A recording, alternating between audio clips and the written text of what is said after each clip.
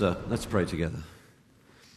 Lord Jesus, we pray that you would receive glory and honor from us this morning, particularly as we now come to study your word, this season of many distractions. We pray that you would help us to focus now upon your word and so have our lives filled with all the riches of the glory of Jesus, in whose name we pray. Amen. Do please sit down, my friends. Turn with me in your Bibles to John chapter 1. Tom Brady is one of the most successful quarterbacks in the New England Patriots. He has won 3 Super Bowls. He has multi-million-dollar mansions on either coast of America. Here he is speaking in a 2005 interview on 60 Minutes. He said this: "Why do I still think there's something greater out there for me? It's got to be more than this. I mean, this cannot be what it's all cracked up to be." However successful we become, we are left with a nagging feeling that life is more than this, that there's something we're missing, that life cannot be only about accumulation, achievement, and success. That something that we're missing is the glory of God. John saw this glory.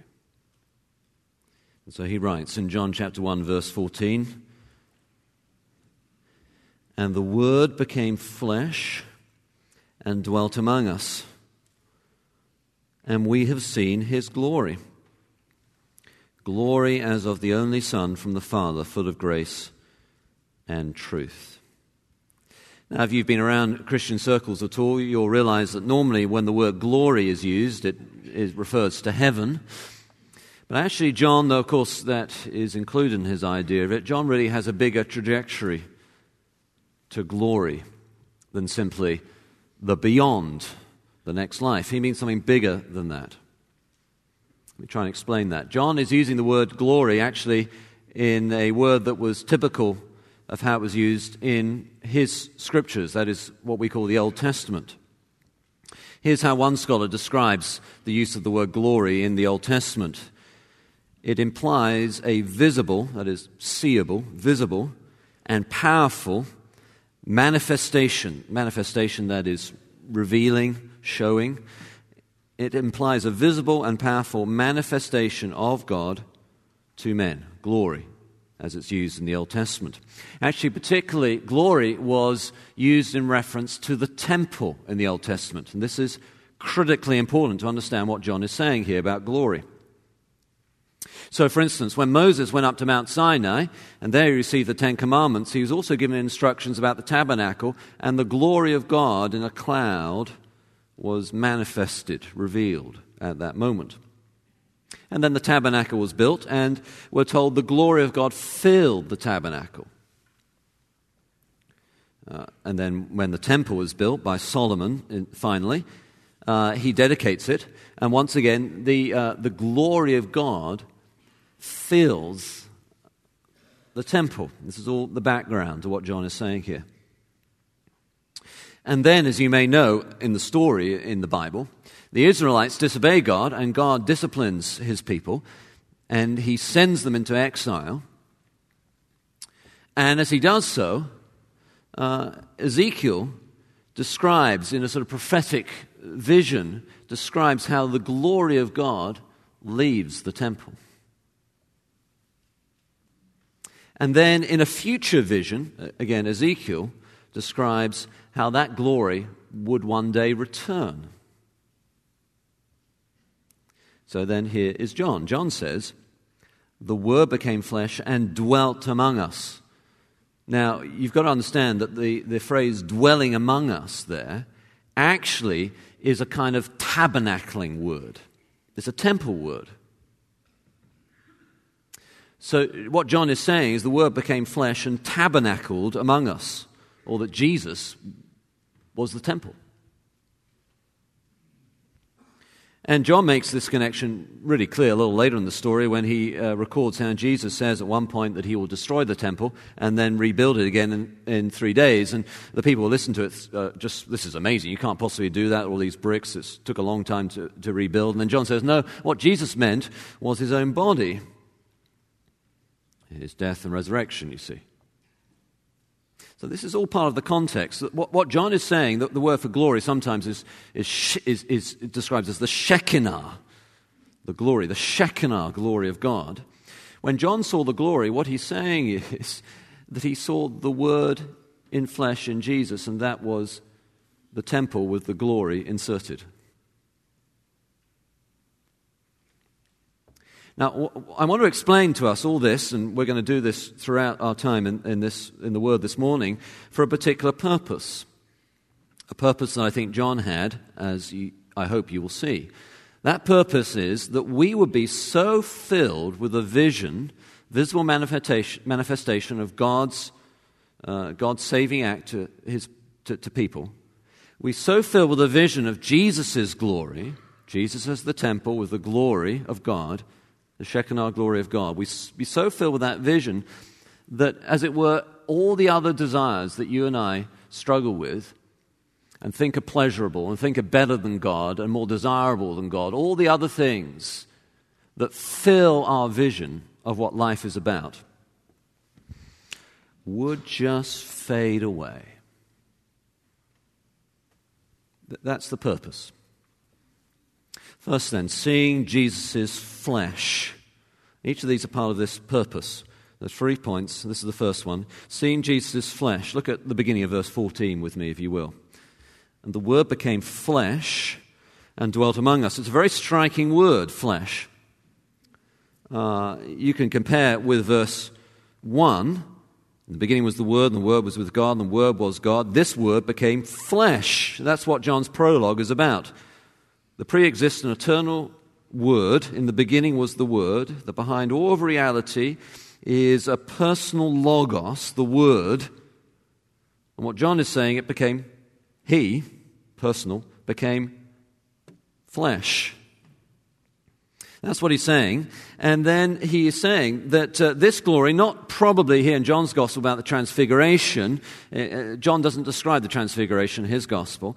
No, here he's talking particularly about the flesh of Jesus. That's the focus, the humanity of Jesus, the physical, the flesh, the weakness of Jesus, if you may, the Word in flesh. So the dwelling, the tabernacle, the temple, the place for the glory of God, John is saying, is the human flesh of the Word of God. Now, when you think about it, that is a thrillingly dangerous thing to say. And also, when you think about it, it becomes powerfully comforting. Now, see, when you and I think of glory and temple, we tend to think of sort of very grand and distant things, gold, stained glass, all that kind of thing. But here, the temple and the glory in the temple, what John is wanting us to think of is Jesus' flesh. So that is, as sometimes theologians say, immanent, that is here and now, present, but is also in flesh, physicality, humanity, touchability, flesh. I really encourage you to think about this when you think of the glory of God, to think of the human flesh of Jesus. Think of him, and John, I'm just going to now trace out some of the themes that John does about this flesh. Think of Jesus as he was persuaded by his mother to perform the first miracle at a wedding, turning water into wine, where we're told he first revealed his glory. It's a very human thing to do, isn't it? People are at a wedding and there's not enough wine to go around. He turns the water into wine. Perhaps would it be enough to throw him out of some institutions? I don't know. Think of him healing the man born blind. In the instance in John's Gospel, he doesn't just say, see. We're told that he uses his own spit. That's pretty fleshy. Or think of him, again, John traces all these things as glory and flesh. In his Gospel, think of him washing his disciples' feet. Now, many preachers have joked about how much they must have stank to high heaven when you think about that. But though it's a sort of well-worn trope, the fact that it's well-worn shouldn't stop us from thinking about it. All that dirt and grime under the fungus between the toes. Or think of the disciple leaning against Jesus at the Last Supper, the beloved disciple. Some cultures are more touchy-feely than others. I was talking about with someone this week how, American culture is a little more physically close in the way that they relate than some other cultures. Some are even more physically close. In English culture, you try and stay as far away as sort of possible. When we first came here, I was hugged so much by the church I was serving, I practically had to tell, look, I know you like me, but, one hug a day is enough, and here's a man hug. Or perhaps if you're struggling this Christmas, think of the well-known shortest verse in the Bible. You know what that is, don't you? Jesus wept. Actual physical tears. Or, of course, most of all, the scars. Thomas, put your hands here. Touch. And whether or not he actually did, or being asked to do, was enough for him to fall on his knees and worship, we don't know, but there it was, physical, touch. See, I wonder sometimes whether our vision of the glory of Jesus has become insufficiently strong to thrill us again, because we've made Jesus less than flesh, less than human. Of course, he's more than human, and we'll get to that in a moment. But he's not less than human. His physicality, his humanity. Another way that the Bible picks up this theme is talking about him as the great high priest. That's not meant to make Jesus seem sort of very religious and distant. The point of a priest is that a priest comes alongside and identifies and is a go-between. And so he's a great high priest who can empathize with our weaknesses. He weeps where we weep, etc. And maybe you need to think about this if you are beginning to downplay your own ministry. You want a glory-filled ministry. You're a Christian. You serve in the church. You want glory. But glory can be, if Jesus is modeling what that means, it can also be in flesh. Glory is more than pulpit ministry. It's also scar ministry and hospital ministry and home visitation. I love Oliver Goldsmith's poem about a pastor, a country pastor. Of course, we're in the city, but, in the sort of Chicago area in general. But this is about a country pastor, and the parts of it that I don't particularly like, but this bit I love. Listen to this. He tried each art, reproved each dull delay. This is about the pastor. Allured to brighter worlds and led the way. Beside the bed, this is the hospital bed where someone's dying. Beside the bed where parting life was laid, and sorrow, guilt, and pain by turns dismayed, someone struggling with their eternal destiny. Goldsmith says, the reverent champion stood. So he's not in the pulpit now, he's right by the hospital bed. And at his control, despair and anguish fled. The struggling soul, that's the sick patient. Comfort came down the trembling wretch to raise. This is the patient again, the sick person. And his last faltering accents whispered praise. Or perhaps your ministry is hospital visitation. Feels very fleshy, not very glory-like. But it can express the Shekinah glory of God in a temple, in a tabernacle, at a hospital, in flesh. And perhaps the reason why you cannot this season enter into the meaning of Christmas is because you don't think Jesus really cares. And you've heard so many sermons about the glory of Christmas. And perhaps you need to remember the flesh of Jesus and the indignity of a baby born in a manger for you. Well then, Jesus' glory itself, second. So look with me at the next part of verse 14. And we have seen his glory. Glory is the only Son from the Father. Now I wonder then, this is the glory that John saw as an eyewitness and is now hoping that we will see through his words. And I wonder then what vision fills our eyes. What is it that appears in our vision as we shut our eyes and go to sleep at night? What is the last thing we see? What do we dream about? Some things that we see are so compelling, they sort of are burnt onto our mental retina, so to speak, and we cannot get them out of our visual sight. Our mindset is encapsulated in that kind of vision. I don't know whether you've ever played Candy Crush Saga. I confess I have. And I discovered this week that Candy Crush Saga earns an estimated $750,000 every single day. That puts our budget needs into a different light, doesn't it? 500 million people have installed Candy Crush to date. 150 billion games of Candy Crush have been played every day. 30%, 1 in 3, say they are addicted to the game. I'm not addicted. It's not that interesting,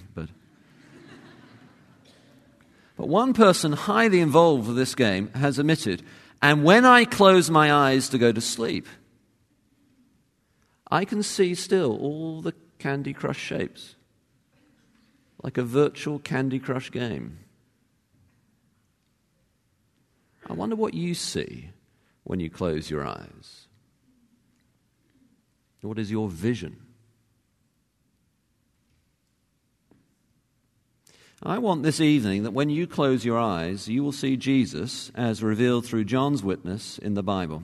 And I think that Jesus is who John saw when he closed his eyes to sleep. Certainly when he was given a vision, that's what he saw on Patmos. I turned around to see the voice that was speaking to me. When I turned, I saw 7 golden lampstands, and among the lampstands was someone like a son of man. His head and hair were wool, white as snow. His eyes were like blazing fire. His feet were bronze, like glowing in a furnace. His face was like the sun shining in all its brilliance. And when I saw him, I fell at his feet as though dead.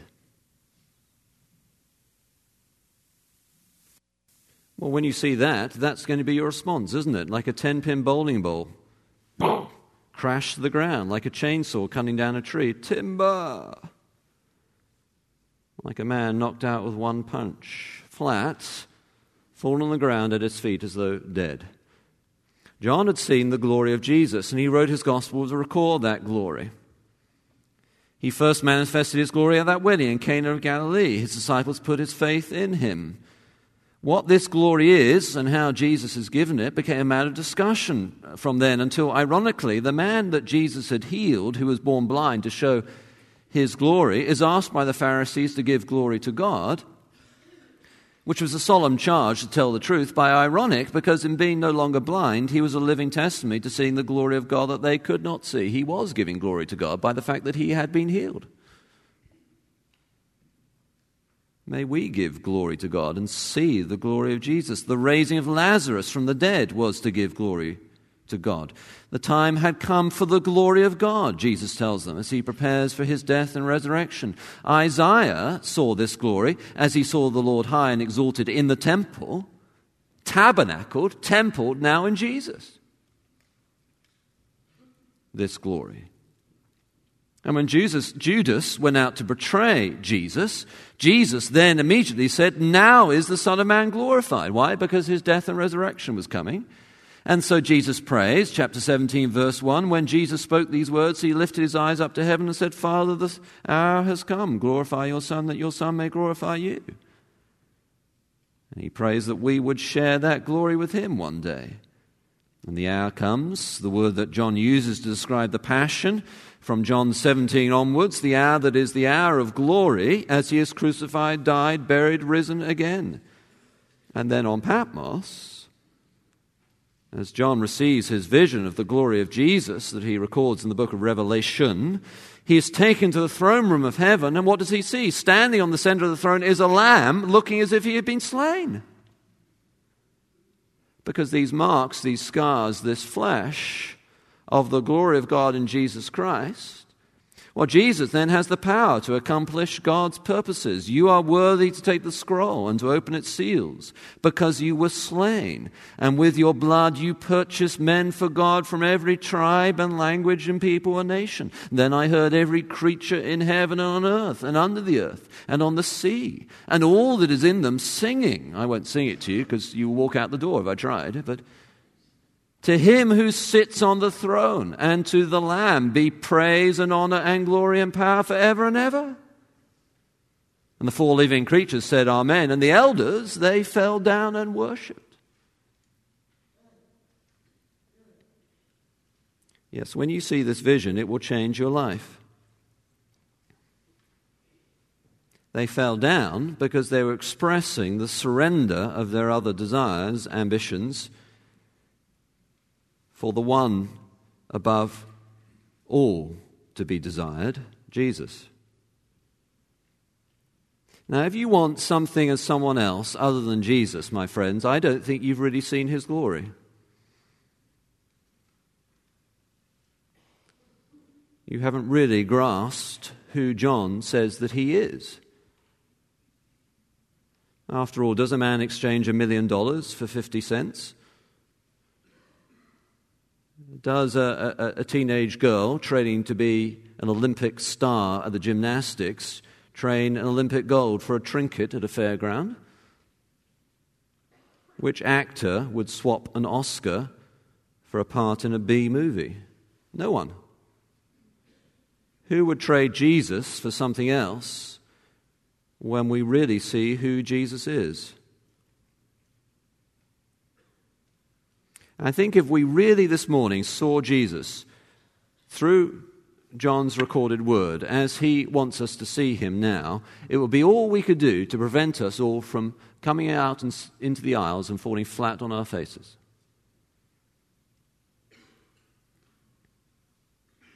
I wouldn't be standing. I hope you wouldn't. No wonder when the wise men saw Jesus, baby Jesus, what did they do? They didn't bounce him on the knee. They didn't play peekaboo.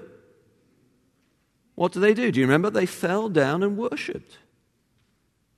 They fell down and worshipped, just like the elders. And some people say the two things are not written by the same person, Revelation and John.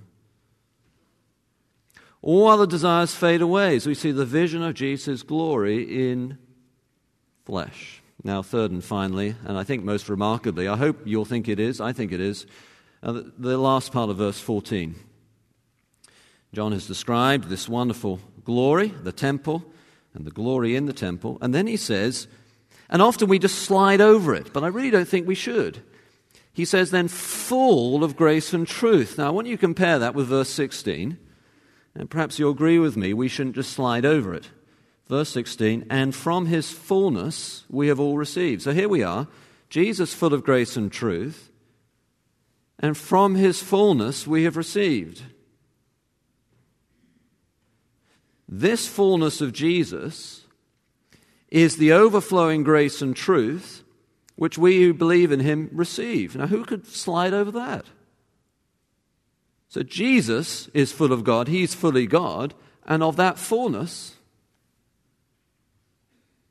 we receive. The best illustration I came across of this was by the inimitable Charles Spurgeon.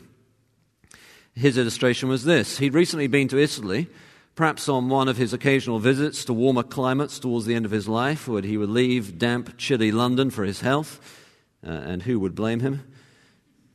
It was a Sunday, and he gathered with a few for a simple service, and then he walked up a hill.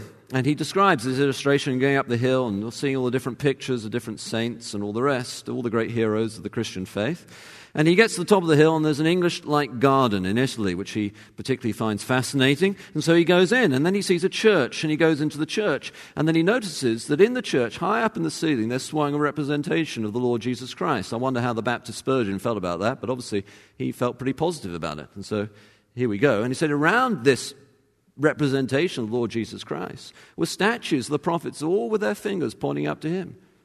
He says, there was Isaiah with a scroll in his left hand, in which was written, "He was despised and rejected of men, a man of sorrows and acquainted with grief." Further on stood Jeremiah, and on his scroll was written, "Behold and see if there ever was sorrow like unto my sorrow which is done unto me." And so he goes on all around the church, all these different heroes, and then he says, right at the top, in big, big letters, was this, well-known words, "Moses and all the prophets spoke and wrote concerning him." Now I want you, like those original hearers of that Spurgeon illustration, again to imagine that scene. And replace with all the different prophets, Moses and Isaiah and Jeremiah, include those. Think of all your heroes. I don't know who they would be, but you know, and they're right now in your minds. In a great circle, and every single one of them has their arms raised and is pointing to Jesus. In him is the fullness of God.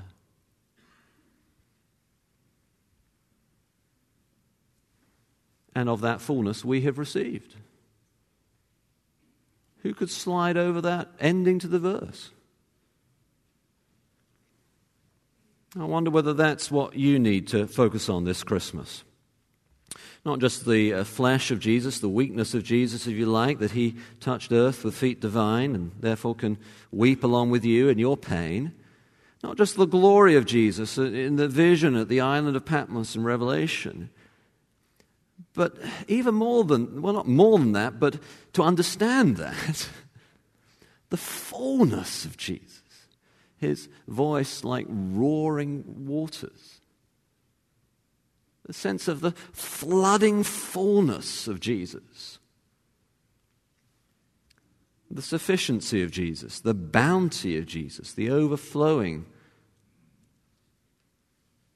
grace and truth of Jesus. I was amazed to discover this week news of a Chinese man who cut his hand off during a work accident and then found a hospital that would sew it back on. And in order to prepare the stump for an operation, time was needed, and so the doctor sewed the hand first back onto the ankle of the man. You can see the pictures, pretty gruesome.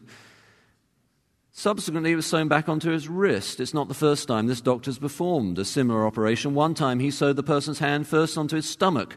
There are no pictures of that, I've discovered, to give it a blood supply while the stump healed enough for the next operation, sewed onto his arm and reconnect all the nerve endings. Amazing, amazing. I wonder whether some of us are a bit like that before the final part of the operation. We're saved. We've rushed to the doctor. We've managed to find someone who will save the hand that has been cut off through our own sin. And the hand is reattached, but to our ankle, as it were. Somehow we stop short of falling at the feet of Jesus in the vision of his glory, because for us, Jesus is only for a certain part of our body, a part of our lives. He's for church. And we've segmented him. He's not connected to our life fully. He comes out of our mouth when we sing our songs, but he's not yet penetrated to our bank balance when we pass the plate. He comes out of our mouth well enough in the prayer meeting, but when we talk to our children at home, he seems a very different kind of Jesus, a harsh, scolding Jesus. Oh yes, we talk to a pastor and we sound very pious, but when we talk to our wife, that same pastor would blush to hear the tones we use. What do we need, you and I? We need what John is offering. a vision of the glory of Jesus in all his fullness. He's not a half-hearted God who only wishes to give us a little bit of something. He wants us to have his fullness, the fullness of him who fills everything in every way. I have come that you may have life and have it to the full, abundantly. Ask him for the fullness of the glory of God.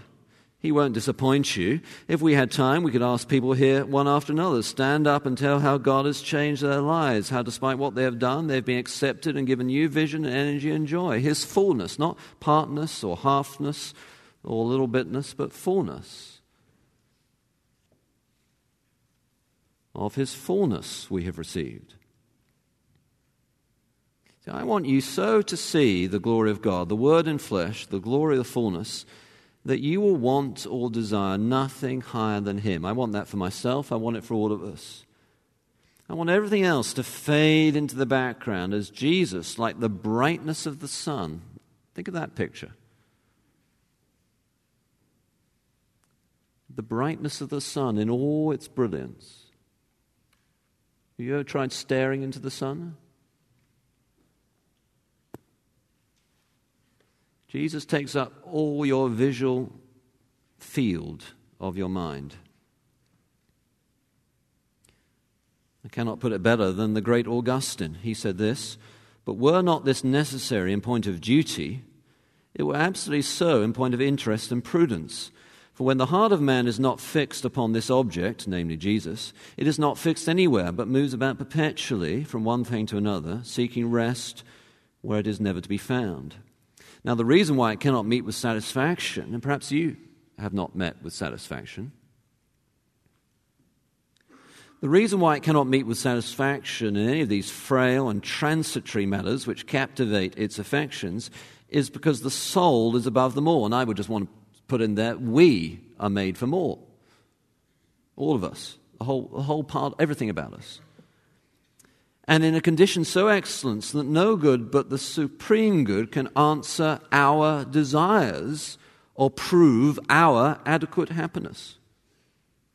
In other words, we could just say this: nothing and no one else can fulfill you other than the filling of the fullness of God, that is, Jesus.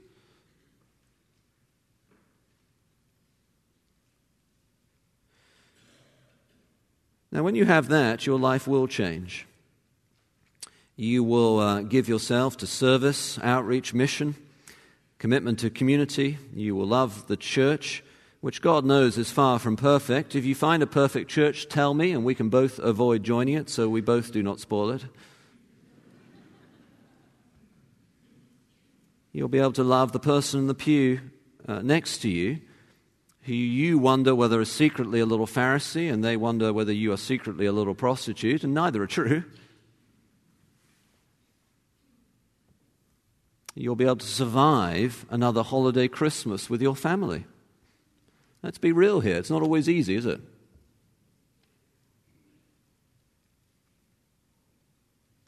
Because you'll be filled with the vision of Jesus, a vision of glory.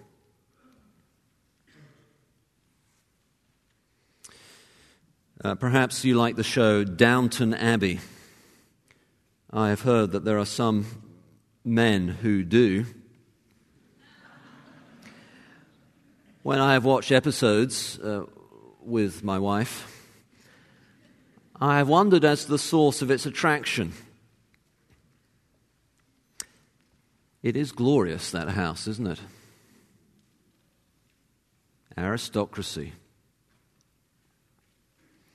I have something far better to offer you than a mansion called Downton Abbey, namely the glory of Jesus himself, as revealed in his word, which one day, if you believe in him, you will share. And that Tom Brady and all the other folk like him who have accomplished much but still feel as if they have not found what they are looking for, that is a greater glory than any number of Super Bowl trophies. They are just pale shadows by comparison. That is worth giving your life for. That was John's experience. He was called the beloved disciple, a cousin of Jesus's. He followed Jesus, he preached Jesus, he wrote about Jesus, he became an elder statesman of the young church. Perhaps that's something you could aspire to in all humility, that you could be a John, filled with grace and truth, modeling that vision to the younger generation, writing books, preaching sermons, becoming an elder statesman in the church, doing life on life in your small group, modeling honest business practices, being a faithful spouse, a loving father. You know that John alone of all the disciples remained near Jesus at the cross. So captured was he by the vision of the hour, as he described it, that he did not want to miss a moment. You know, he was given a special responsibility at the cross to care for Mary. Perhaps that's your expression of seeing the vision of the glory of Jesus this Christmas. Caring for a homebound, a widow, a mother who has lost her son. John was also a great discipler. He trained Polycarp, who trained Irenaeus, great leaders in the early church. Perhaps that's your expression. You will be a mentor to many. And you won't write books, but they will write books about you.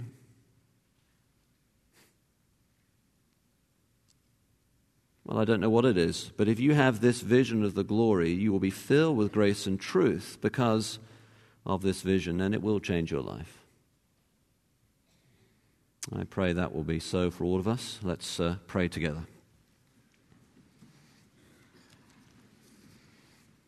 Our Lord Jesus, we do love you. We do want to see you for who you are through your word. We realize in this world we will not fully, and yet your glory has been revealed and is recorded.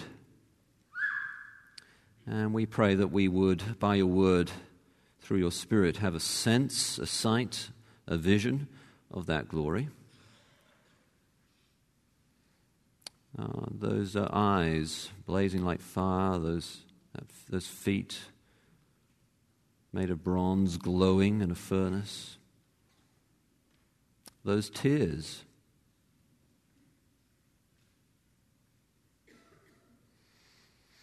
that baby in a manger, holding 7 stars in its hand,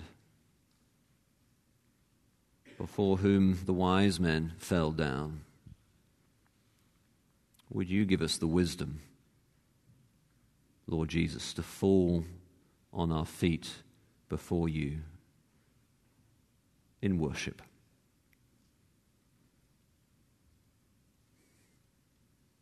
And so fill us with your vision for who you are, and so satisfy us with your fullness. For we pray it in Jesus' name. Amen.